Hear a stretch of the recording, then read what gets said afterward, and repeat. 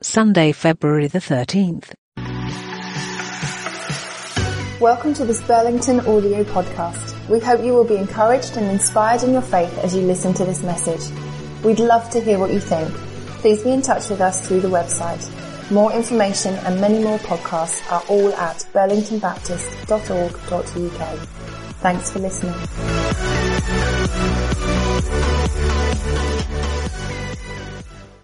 Great. Good morning, everybody, from me as well. My name's Simon Harris. If you don't know, it's my pleasure to lead the team here. As Henry alluded to, let me say a few things that I said last week about this space. So we're in a transition. It's not finished.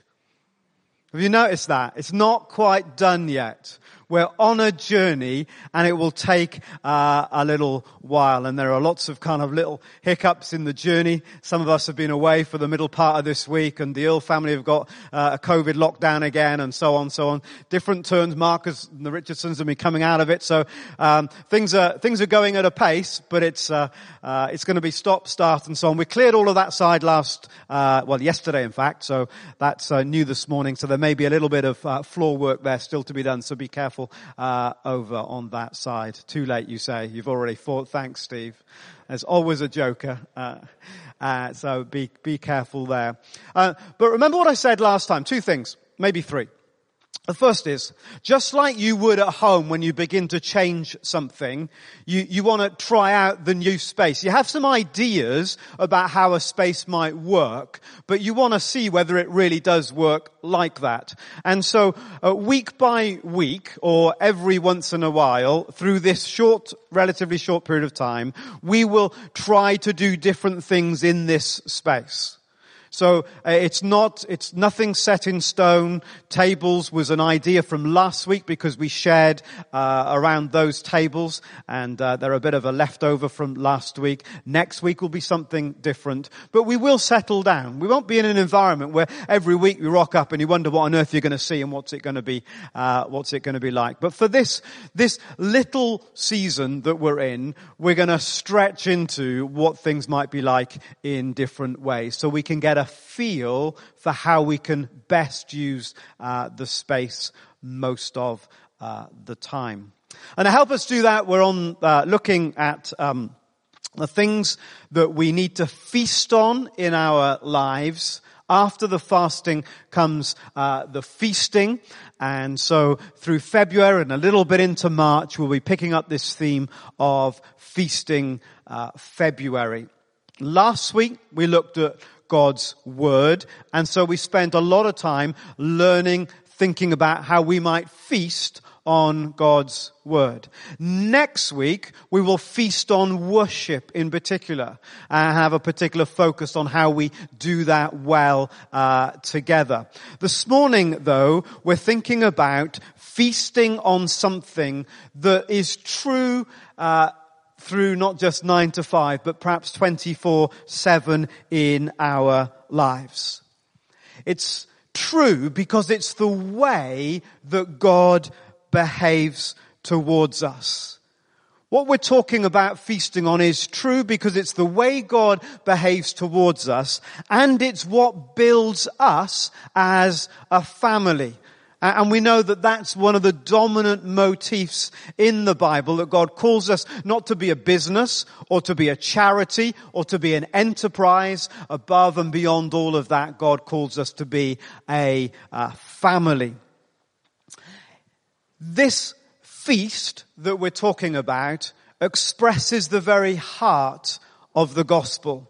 It's right at the essence of all that we are about, because it's right at the essence of all that we believe and understand that God is about. It's a thread that runs through everything, and this is it. And it's not like Wordle, yes. And it's not that we don't do it or we don't think about it. It's just that we want to extrovert it this morning and bring something that lies underneath, as it were, the way that we are seeking to live, to bring it above ground and into the light, in order that we might feel both affirmed and helped in stretching forward. So Kerry and I have always tried our best to cultivate an hospitable life. And so what we'd love to do this morning is share some of our insights from God's Word, some of the ways that we've reflected on hospitality, and allow perhaps some of our reflections to become all of our reflections as we then land a bit later on and think, what's God saying to me? What's God saying to us in this space and in this moment? We have a sign that used to hang up at home. Maybe it still does hang up at home. All our visitors bring us pleasure, some by arriving and some by leaving. Now, obviously that's a little tongue in cheek. But in reality, it captures what the heart of hospitality is. It's a welcome. A welcome not just or not even or maybe not even necessarily into your home, but into your life, into who you are. It's offering a welcome to others. And whilst our homes are the first places that we might think about hospitality, they're by far from being the only place. Much broader than that. The welcome that we give to others in whatever situation we find ourselves in, at work or school or the checkout or the sports field or the book club, wherever that is. Even at church, the welcome that we give when people come in, the welcome that we give in our rows or around our tables. So before we get into all of that, just a question to help us begin to extrovert, to think about it together, and then in a moment or two, Julia will come and read to us from God's Word. So a gentle conversation for a moment. Who makes you feel welcome? I'm not asking you to speak out loud who that might be, not to expose anyone, but think about that person or the places where you feel welcomed. Why? Why do you feel welcomed in that moment, in that space, wherever it is? What is that person helping you to do? What is that person offering you that makes you feel and sense a welcome? Why is it the case that sometimes you really do feel welcomed and perhaps other times you don't? So a couple of moments together, where you are, use the space, use the opportunity to relate one to another, just for a few moments that we can get our kind of minds and our thoughts into this space. And then after we've done that, I'll come back, but Julia's going to read to us, and then Carrie will begin to share some insights from God's Word about the way that hospitality lies at this kind of foundational level. Great. Off you go for a couple of moments. Great. Hopefully you've began to just get your minds around what creates that welcoming, inviting posture. So Julia's going to come and read to us from God's Word, and then Kerry's going to begin to share with us some of those base notes that come to us from Scripture around hospitality. Julia, thank you. So this reading's from Romans 12, verses 9 to 21. Love must be sincere. Hate what is evil. Cling to what is good. Be devoted to one another in love. Honor one another above yourselves. Never be lacking in zeal, but keep your spiritual fervor, serving the Lord. Be joyful in hope, patient in affliction, faithful in prayer. Share with the Lord's people who are in need. Practice hospitality. Bless those who persecute you. Bless and do not curse. Rejoice with those who rejoice, and mourn with those who mourn. Live in harmony with one another. Do not be proud, but be willing to associate with people of low position. Do not be conceited. Do not repay anyone evil for evil. Be careful to do what is right in the eyes of everyone.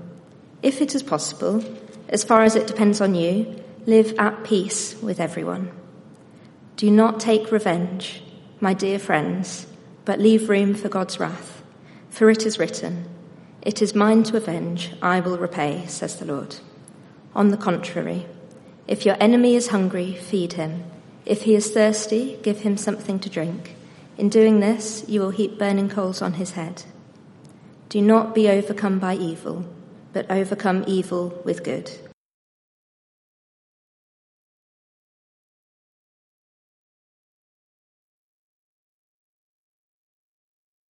The great news is that hospitality is not a new idea. Because actually, if we look right at the heart of creation, we see that God creates a garden and he invites us to be with him. Right at the start, hospitality of a father inviting us to be with him, to walk with him in the cool of the day, to have those intimate relationships with him. And actually, it's not surprising, therefore, that for Jesus, hospitality too was high on his agenda. And actually, as we look at the life of Jesus in the New Testament, we see hospitality peppered throughout everything he does. And there's a phrase that's repeated in the New Testament that seeks to kind of describe Jesus, and it says, "The Son of Man came." And we actually see that phrase answered in 3 ways. So in Mark, we see it firstly answered, "The Son of Man came not to be served, but to serve." And then in Luke, we see the Son of Man came to seek and save the lost. And then again in Luke 7, the Son of Man has come eating and drinking. Now the first 2 statements, they're statements of purpose. Why did Jesus come? He came to serve, to give his life as an offering, to seek and save the lost. And then the third is more the method. How did he come? He came eating and drinking. Now, to the Jews of Jesus' day, all of those 3 statements would have been radical statements, because actually they didn't expect him to come and to seek and to save the lost. They expected him to come to vindicate, to come in glory and power. And they certainly didn't expect him to come eating and drinking. But actually, that's what we see throughout the Gospels.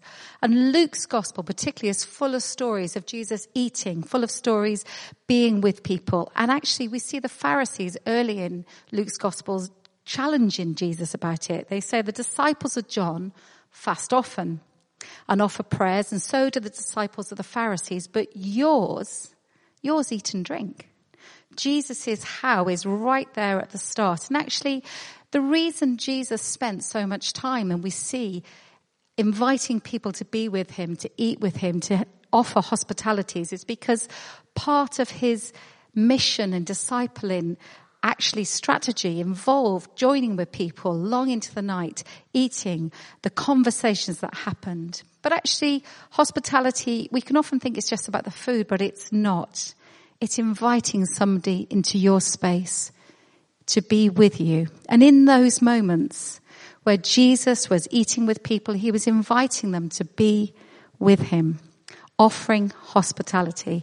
And actually Luke's Gospel is full of stories of Jesus eating with people. In Luke 5, he's with the tax collectors and the sinners at the home of Levi. Luke 7, he's anointed at the home of Simon the Pharisee during a meal. Luke 9, feeds the 5,000. Luke 10, he's at the home of Mary and Martha eating.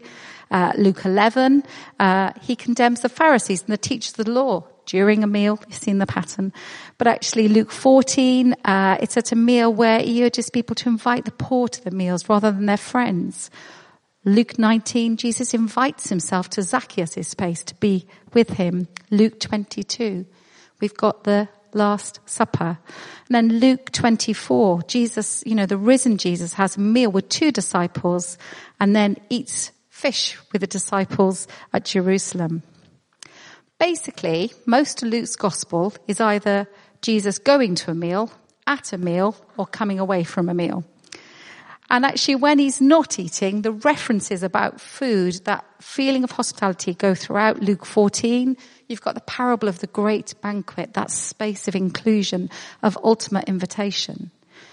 And Jesus tells the parable of the prodigal son, which ends again with a party, with a meal.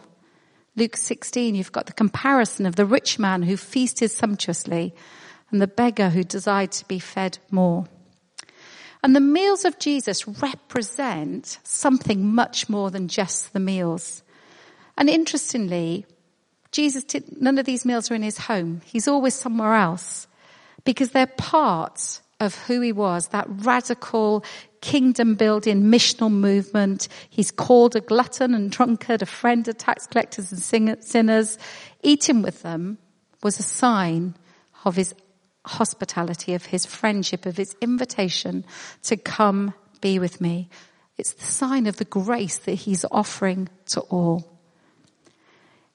Those meals, those moments represent enacted welcome, community, friendship, grace. They're embodied hospitality.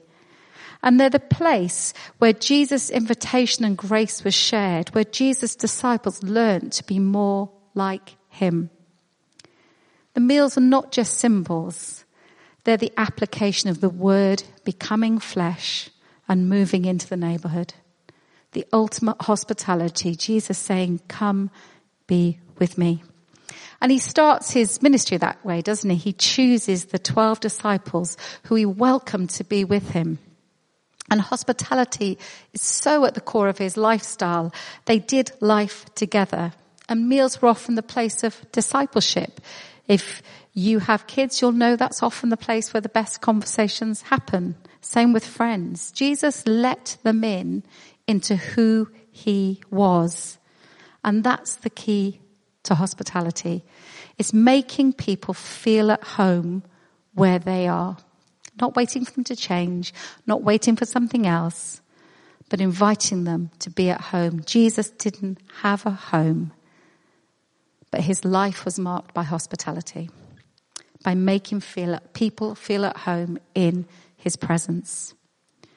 And actually, if we have a home or a table or an upturned apple cart, it can be anything. Actually, there's an invitation for us also to be hospitable. It can be the coffee shop, the park bench, the school gate, the row or table in church. And Simon, you're going to come and help us think a bit more. Great, thanks so much. So helpful as we think about that base note of God's hospitality to us that then was lived out and expressed in Jesus. So if hospitality is God's way, then it also needs to be our way. As the Father has sent me, Jesus said, so now I am sending you. In other words, as the Father has enabled me to live, displaying his glory, so now I will enable you to live. And he breathed on them, it says, to receive the Holy Spirit. Hospitality is our way because it's all about relationship. In fact, life is all about relationship, isn't it? At the very heart of the universe, God, Father, Son, and Holy Spirit are in relationship, and we are invited into that. God is being hospitable to us, allowing us to make our home within him for our lives to be embraced by his heart.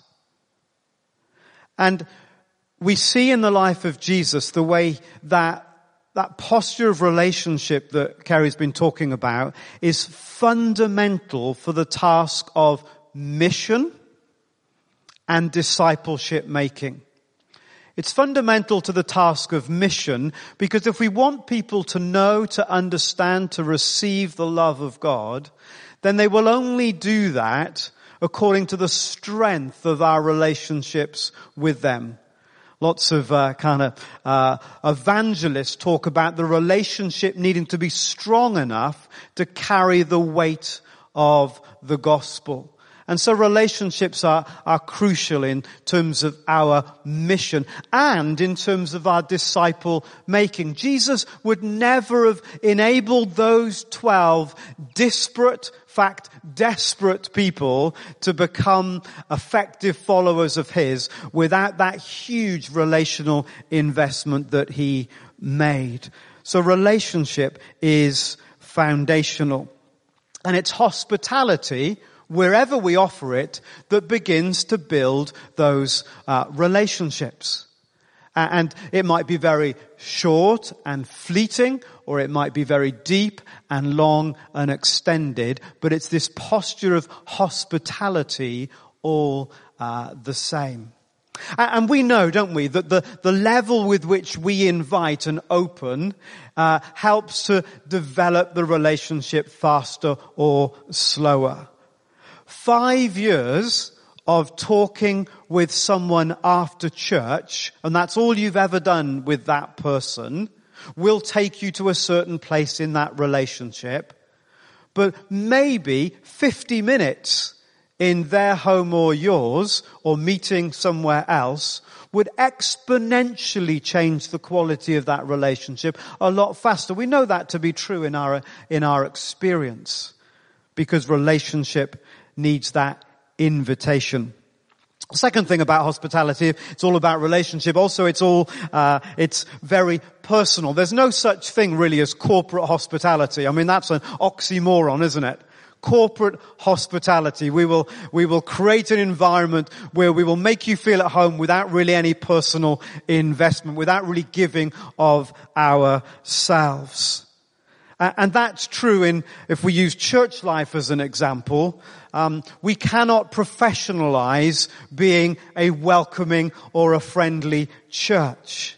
I know that when we've visited other churches, one of the things that you notice is at what point you really feel welcomed.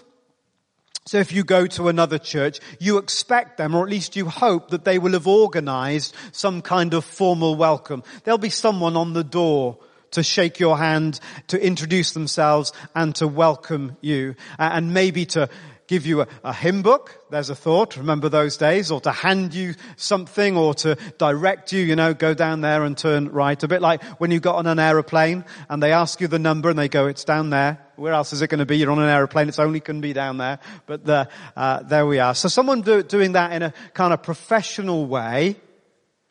What we noticed is that if the people around us, when we sat down, made us feel welcome, it felt a much more friendly church. In fact, even if the professional welcome didn't exist, but the people around you were really friendly, it still felt a really friendly church. And if someone then went the extra mile and said, do you know what, we're going for coffee, we're going to have lunch, we're stopping behind, there's this going on, would you like to come with me? That sense of it being a friendly and a welcoming place would go through the roof. But of course, those principles apply not just in church, but in all our environments, don't they? It's about relationship, it's personal, and therefore it's invitational. It's about us choosing to make invitations. And to invite always creates a risk.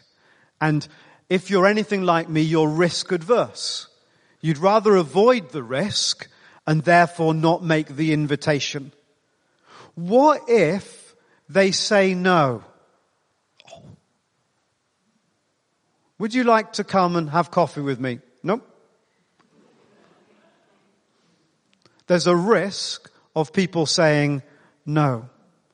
The other fear that we have is not that people will say no.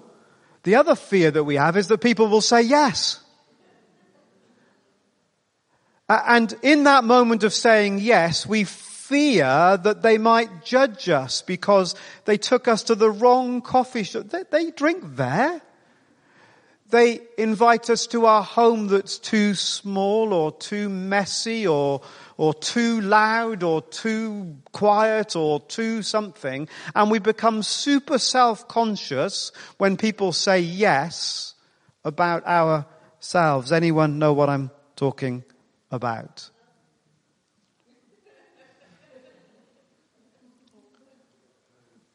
And and this is the nugget of this bit about invitation, I think. The nugget is this. People overwhelmingly are utterly delighted to be asked. Everyone wants to be invited. Everyone wants to be included. No one likes being on the outside.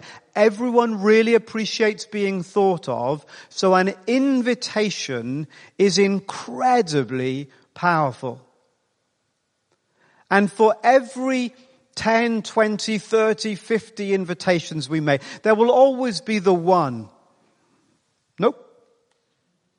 But the majority of people, the rhythm of life that we can embrace, will be people being delighted because we've offered a bridge, we've opened our hand, we've opened our lives a little bit to someone else.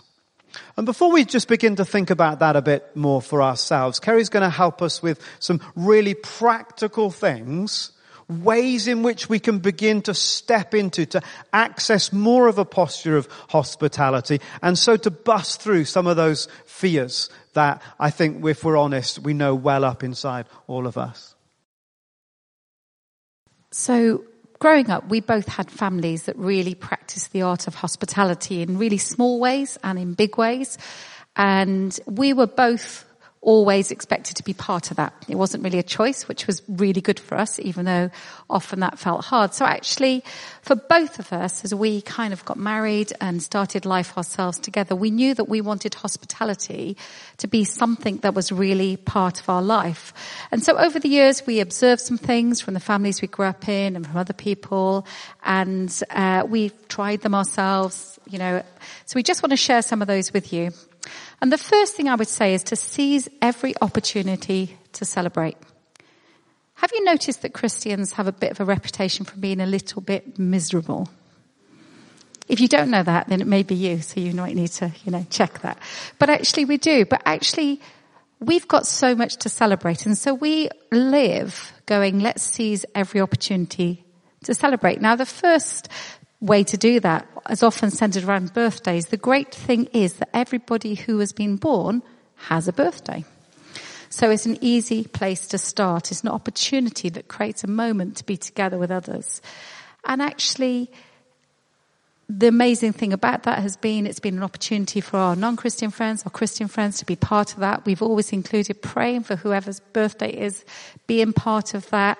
And that's been a great thing. But actually for us, it's more than just birthdays. It's about seizing the opportunity to celebrate always. Because when we do that, we're pointing people to the goodness of God. And actually that's why we do it. Because we have a good God. And we want people to see our good God. So one of our son-in-laws, who shall remain nameless, Josh, has often referred to our lifestyle when he first got to know us as "Whoop, it's Tuesday, let's celebrate," which he's come to love, I think, haven't you, Josh? But we could celebrate the opening of a paper bag. But whatever it is, it's the intentionality of saying we've got a good God and we want to point people to that good God.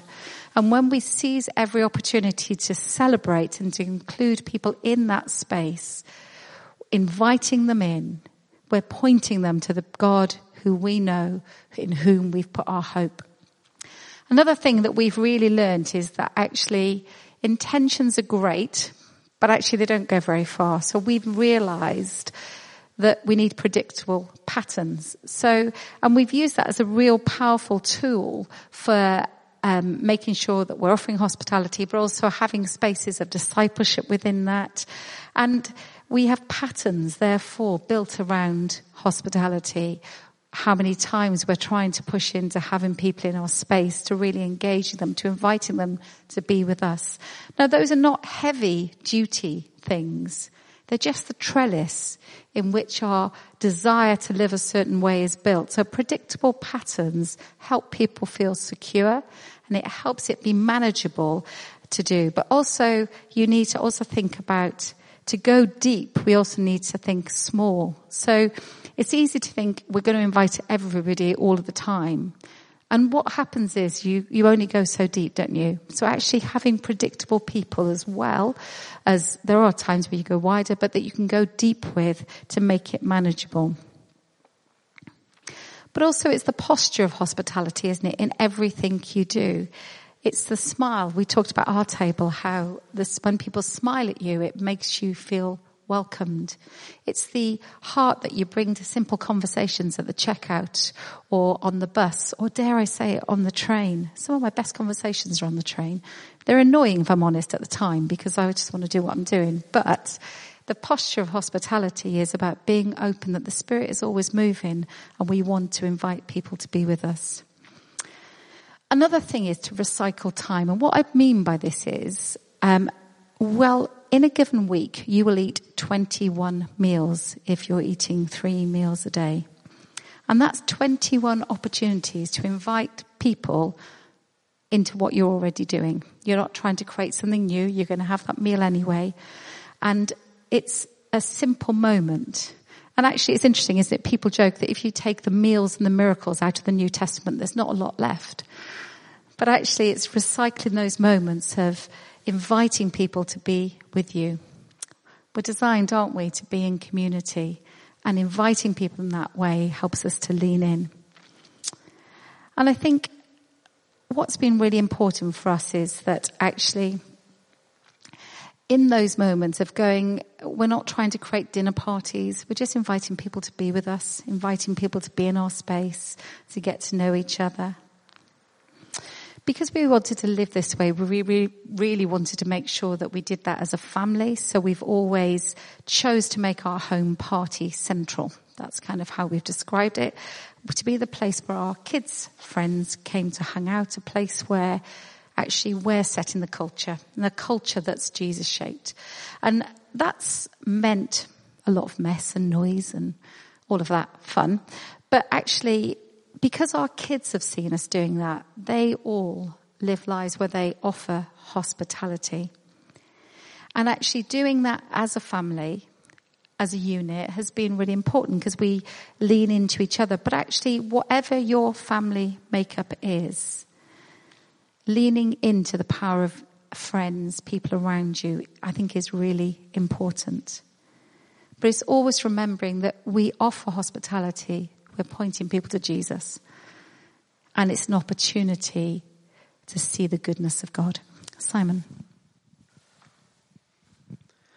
Thanks so much. There's so much in that to think about, isn't there, as we feast on hospitality together in this moment. What we love you to do is just begin to think about what's challenging, what's exciting, what's new, what's stimulated you, what's made you think differently about hospitality this morning, what's encouraged you about what you're doing in that kind of space as well.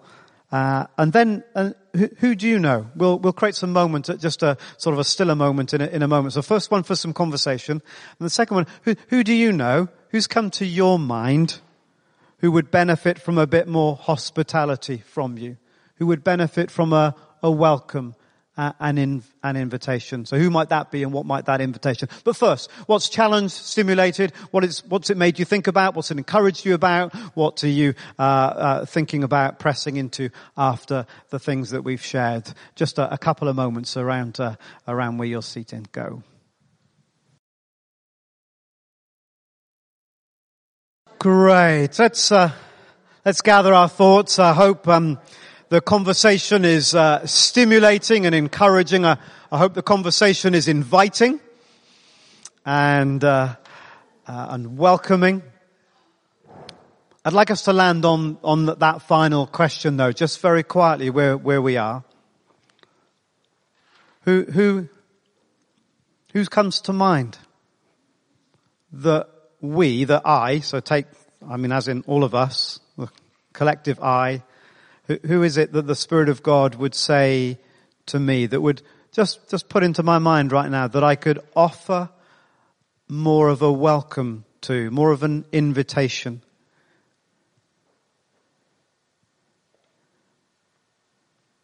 And we recognize, and we'll circle back to this before our final song, but we recognize how easy the enemy whispers that we're not good enough, that we've got nothing to offer. That's a lie from the enemy to keep us isolated. I promise you, you have everything to offer as a beautiful child made in the image of God. And your invitation to another is absolutely life-giving. And maybe you can remember a time when someone did that for you and they had no idea what that little invitation did for you in the midst of whatever was true for you. And so even as we think about that person and stepping in, we rebuke shame in the name of Jesus. We agree together that God's word is true. And he calls us to this life of invitation. And as Jesus has invited us, so our invitation to others is powerful in what it achieves, because that's the way God made us.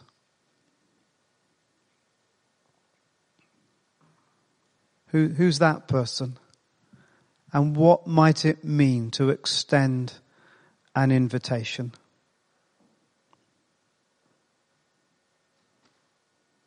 So, Father, as we think about that, as we think about all that we've heard, as we think about making one small step further into what you call us to, thank you. Thank you for the wonder of being invited to partner with you in this. Thank you for the truth, the reality that our invitation is powerful to others. And that every time we smile, we invite, we welcome, we are joining the story of the universe, of a God who smiles and opens his eyes wide to us, opens his hands, his heart to us, is there looking, waiting, watching. A God who ultimately stopped at nothing to open up his arms wide on a cross to welcome us all the way home. Help us as we join you in that great task of making everyone feel at home. In Jesus' name, let's stand together as Simone and the band lead us in our response.